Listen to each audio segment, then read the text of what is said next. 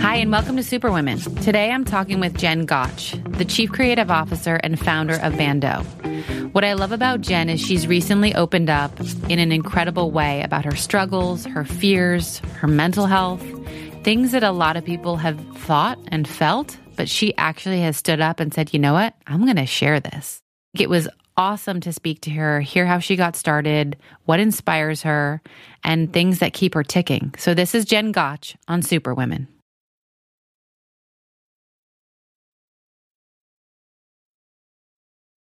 Thanks for joining me. Of course. Happy to join. Will you tell the people that might not know what Bando is, what Bando is? So I guess I'm going to face my biggest fear right out of the gate, which is trying to explain what Bando is. In its simplest terms, we're a millennial women's lifestyle company that's all about fun and happiness and just being a bright spot in people's lives. That's the short version. I'm working on a much longer one where we build a little bit more intention into what we're doing and pronounce that based on some opportunities I see to really make people's lives better and help people to feel good as often as possible. I love that. So you started it in 2008. Yeah. You had no business experience similar to me. Turns out those of us with no business experience are good at business, which is interesting. Fascinating. Yeah. But you're definitely creative. You're a photographer, right? Yeah, I was a photographer and a stylist and about 25 other jobs that we don't have to go into. But yeah, the through line is creativity for sure. And so what made you go, aha, I'm going to do this? Well, I feel like my friend Jamie Coulter, she and I started Bando together. I think we had done something where I felt like we had tapped into the creative consciousness. And so the plan was not to create a lifestyle brand. The plan was to take these one-of-a-kind floral headbands that we were making and just sell them as a side project. But more than anything, I think it was like identifying that we were onto something and actually activating those thoughts and then using what we were making to connect with people digitally, So when I look back, it's like that's, even though we didn't fully articulate all of that, that's what we were doing. And then somehow we got here. Did you ever have a moment, because I had this moment where you like, I just started with one handbag. I didn't know it was going to become a thing. And then all of a sudden you wake up and that train has left the station. You're like, oh man, we're a brand and we have to keep this going. Yeah, a lot of responsibility. In my mind, I think if you go in knowing that, it would be a huge deterrent because it's so overwhelming. So I'm not a very goal-oriented person. I'm not really a dreamer as far as what could things become. I'm just generally hopeful. So I think that my idea of what it would be was very limited in relationship to what it became. But there are definitely days now that I long for the simpler times of just hot glue and vintage flowers. I love a hot glue. Yeah, me too. I don't come in contact with hot glue at all anymore. Damn. I used to make money hot gluing beads around pencils to make them decorative pencils and made clocks for this lady. So my time with hot glue is lengthy. That's amazing. So where did the name Bando come from? Because it's BAN.DO for those of you who need to know. Who want to try and figure out what we're talking about and need a complex way to do it, which is my solution to every problem is what if we found a more complicated way to approach this? The French word bandeau, which is BANDEAUX, that's the French word for headband. And so when we started, that's what we were making. But me, being me, was like, why don't we change the spelling and turn it into this word that seems like it's a language from outer space? So there's also a line over the O, and which has a name that I have forgotten. It's an umlaut or an umlaut. Okay. look at you. So I'm just like that line there. I was like, what if we put a dot here and a line there and then just like change the spelling? so, so that's what it is. I mean, thankfully I feel like now it's just like a thing, Yeah. but yeah, that was it. That was its origins. And you started with online. You didn't have to do the old veteran route. No, I didn't, and I feel like that it, being on sort of the cusp of when people really were realizing that you could just like start a brand or start a business and you just needed like a domain name and like we had some very simple coding and just got up and running. It was like, do we do Etsy or do we just do our own site? And we did our own, but it's like, I feel like, and I'm sure talk to people a lot like this too. It's like, there's so many of us starting those kinds of businesses and you didn't need, the expertise that you would have 10 years earlier to get a loan to open a store and, have inventory and all that stuff. Like it was much different. And so how did you transition from being this creative mind to then the entrepreneurial part that has to run a business and deal with numbers and market your website? Some of it was seamless and some of it is still, I don't fully identify as a business person, even though the people that I'm in business with tell me I am. I'm like, I don't feel like that. But, most of it was getting help where we needed it. And Jamie, my partner at the time, was definitely more linear of a thinker. I mean, she was a creative as well, but she definitely was able to like look at a spreadsheet and understand budgets and margins in a way that was a little bit more challenging for me. I mean, I will say, and I'm sure you had a similar experience. It's like, I mean, I learned by doing and failing and understanding why something failed and avoiding those pitfalls moving forward. So, and I still learn every day, especially because business changes all the time and the world changes. So yeah. And then, 4 years in, we sold the company to people that actually knew a lot about business and all of the aspects of that. And I learned a tremendous amount from them. And also there's a lot that I don't do, Right. It seems like I do it all because I'm the face of the brand, but that's not accurate. There's a lot of people working very hard to make this a reality. And so I would love to hear how you go through building something, the blood, sweat, and tears, and then you sell it, but you're still there, and people may want to do different things with it. How do you go through that emotional journey? Well, I will say that I got very lucky, and that was the only experience I knew. I felt like I was lucky, but I didn't actually know the extent to which I was that lucky. And so, yeah, I mean, the first few years were sweat equity, and just making personal and financial sacrifices and just being really tethered to the idea of like, this has to work and doing whatever that takes. And then we didn't sell because we thought we could make millions of dollars, which is usually, people usually go into business if they're planning on selling, like they have a plan on what they want to hit financially, and then in order to reap the benefits of that. But this was more out of necessity because Jamie was going to be moving out of state. We had put so much time and effort, and we had people working there and just wanted to keep it alive.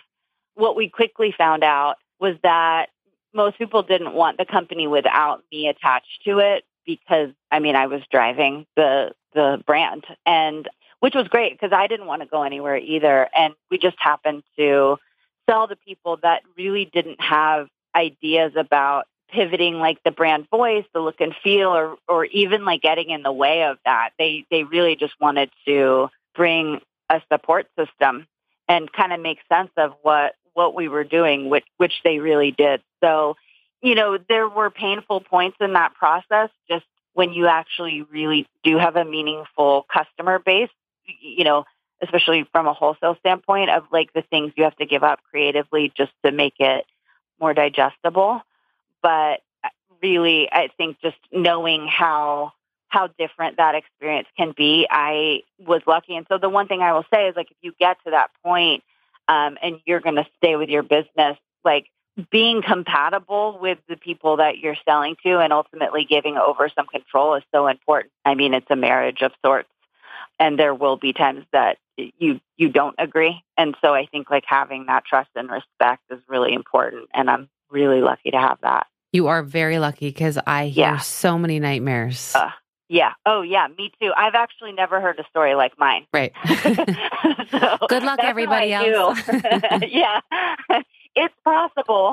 But, like even at the end, we were kind of down to two different avenues of what we could do and who we could sell to. And I was very specific that in my mind, there was only one avenue because I just felt connected to Todd and Kim, the couple that owns Bando. And I just felt very like-minded and like energy and all of that. And I think it's important to make decisions based on that. And I think like in business, sometimes we're told to not let that come into play, but I think it's really important. So one thing you mentioned, which is when you had to do wholesale, sometimes you had to tone down what you were doing and make it more digestible. And I remember the first time that happened to me and it was awful. It was like someone's saying you're not good enough and your art isn't great enough. And I feel like a lot of people encounter that and then they don't know what to do and they say no. I've learned to say yes because I want to send my kid to school. Yes. How have you sort of navigated that process and then embraced it if you have? Yeah.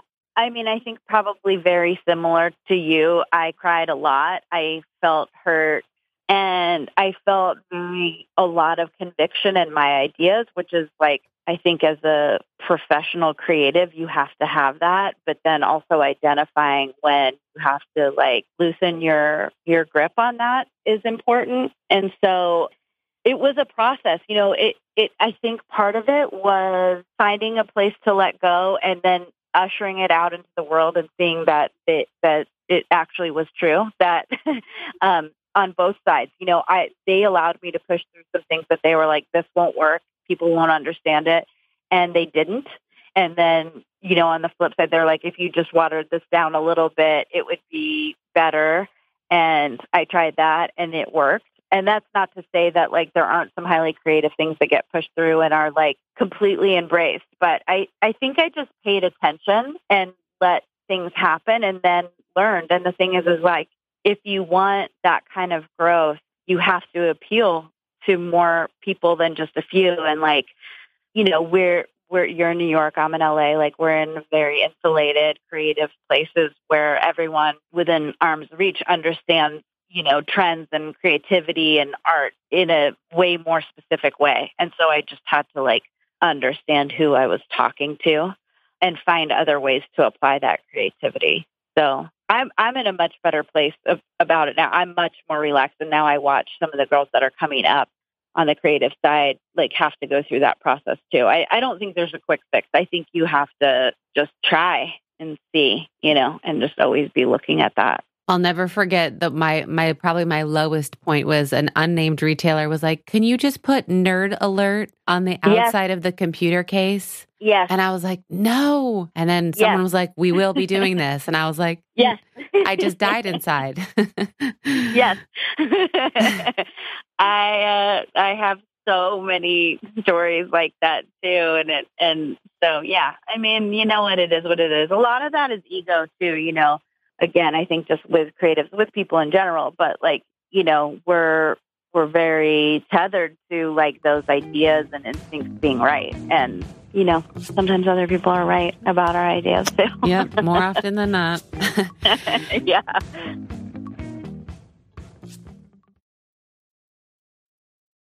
I'd love for you to tell me any challenges you had in the early years. I think sometimes people see successful businesses and they think it's Disneyland over here. Yeah, it's not. Any horror stories? The thing about me is I process those and let them go really quickly. So it's always hard for me to remember specifics. I think that just the pain in learning and just putting so much into something and sort of understanding that even sheer like will and effort is not always enough to prevent bad things from happening, was sort of a recurring theme. Like it was just like generally there was a lot of pain and there was a lot of joy And, I think it's like anytime you're doing something that you don't actually know what you're doing is hard. So I can't think of like one specific thing where it was like although there probably are where it was just felt destroyed. I mean, personally for me, at one point I lost my house because I gave up my job to work at Bando for free for many years. I would call that a challenge. I would definitely just losing your house, no big deal. Yeah. There were a lot of like financial and emotional challenges. And yeah, it's not easy. And I love that you asked that. I want to put that out there. And that's something that I think is really important too, because I do think it's glamorized a lot. And at any level, at the beginning, in the middle, when you actually get to a point where you're known and you have some success, and beyond that, like there's never not those really devastating things that happen, They just change form, but it doesn't go away. Right. And sometimes I tell people, it's easy to have those things happen in the beginning because when you make a big mistake, like later, guess what? It affects a lot more units or a lot more people. Absolutely. Yeah. I remember like at one point someone throwing out a box we had these like beautiful crystal headbands from Czechoslovakia, and they were devastating because it was like they threw it out and then the trash people came, like they were gone. And yeah, it was like, okay, well, it was like a financial hit. It wasn't the end of the world, which it never is, but for sure. I mean, the higher you get, the further you fall. So yeah, everything feels heavier, more responsibility, not necessarily in a negative way, but at some point I became acutely aware that the repercussions for things would be different. Yep. One of the things we focus on at Rebecca Minkoff, and then the other platform I have, Superwomen, is the idea of vulnerability. And it's okay to be vulnerable. You can be vulnerable and strong. But I think having that or allowing that to be part of our work and part of who we are allows others to connect with you more. So how has that translated for you in your life? Well, I think that something that I felt that wasn't a gift actually became a gift, which is like sharing like personal struggles more publicly. Has just always been easy for me. And so I feel like there's been a real opportunity for me over the last couple of years to just like talk openly, not just like on a social media platform, but even just in our office or, with people that I encounter. And like, thankfully, I have something to show for it now. So people listen more. But I think that just taking away the stigma of like things being shrouded in secrecy, like immediately changes that. And just like how you put your thoughts and feelings out there, I mean, like is essentially vulnerability, like showing your weaknesses.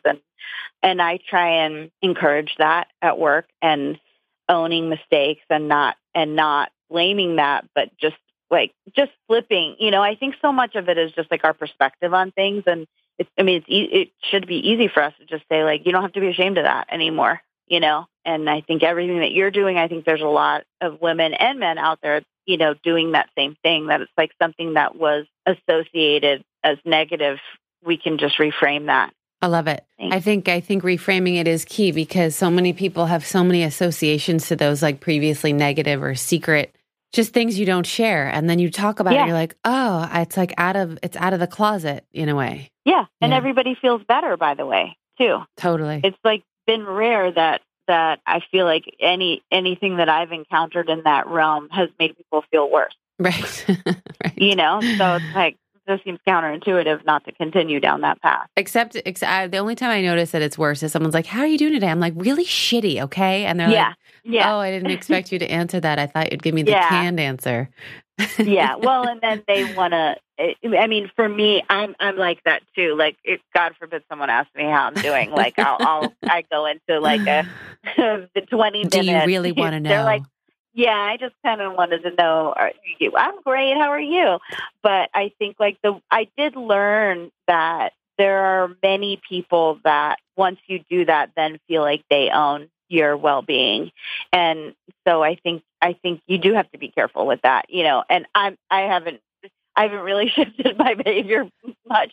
I'll still give it to you, but like I understand too that, not everybody is willing to take that on or feels like they have the capacity to. Not as open.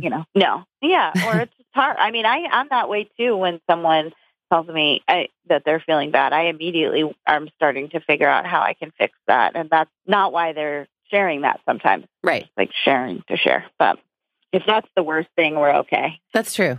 That is true. Yeah. It could be worse. Yeah. You talk a lot about self-care. Yeah. As an entrepreneur, I'm not sure I achieve self-care. But what is self-care to you, and what makes, how do you sort of put that and make it important? I definitely had to get to a place where I was not taking care of myself to just the highest degree to really start to identify what it was, So, and I think like your point, I mean, as an entrepreneur, I think you put your business first, and which really is not the way to do it, because it's like you're an integral part and your well-being is so important. And I think I had to reframe that and not make it feel like an indulgence. And so to me, self-care is just being self-aware and understanding what you need at any given time, and also identifying that like some of the things that we've been told are self-care are really indulgences or are Band-Aids for bigger problems. And so, I mean, I've tried to spend a lot of time over the last year really understanding like, what is it truly that I need to feel okay. And my Reiki healer, which I hate to say, but it's like I don't want to describe her as something else, but she was saying something to me the other day about like getting your instrumentation right in order to truly feel better. And so that's like mental and physical and how you're treating your body and, just the things that feel more clinical. But I actually think that's like the baseline that you want to address before you get into like, finding your higher self and dealing with ego. And, it's like it works better if you're getting sleep and avoiding stress and processing pain and all of that stuff. So I also like a good bubble bath, don't get me wrong, but. Oh, yes, definitely. By the end of my last pregnancy, I would pour an entire quart of Epsom salts into my bubble bath just because I was like, fuck it. I'm just going to get bloated and salty. It's going to feel great. Yeah. And that's what you needed. So that's okay too, So one thing I like to ask all of my guests is something we'd be surprised to know about you. And I'll share with you first, just to like open the door. As a designer, and brand creator, you'll appreciate this. But when we didn't have quality control and we did our first production run overseas, our goods, our hardware was in the same room as Kate Spade. So I got to have bags that were like Rebecca Minkoff X Kate Spade by accident. My consumers found out before I did and nicknamed me Quebeca Spankoff. Oh my gosh. So that was awesome. I remember crying, calling my factory, being like, you ruined me. We will never recover from this. Do you have any, and it could be something not production related. It could just be something like Hillary Care was like, I have to shower 2 to 3 times a day. Oh my gosh. I slept with her most days. So I definitely see one of those showers. Gosh, there are so many things. The thing that comes to mind for me most now is, and something that I'm really trying to work through, is just the nastiest internal dialogue ever known to man, because I'm smart and I'm influential, and so the person that's operating my inner dialogue is equally as such. And so there's, even as you and I are talking, there's someone else telling me what an awful job I'm doing on this podcast right now, and that my dog might be sick in the other room. And everything is fine.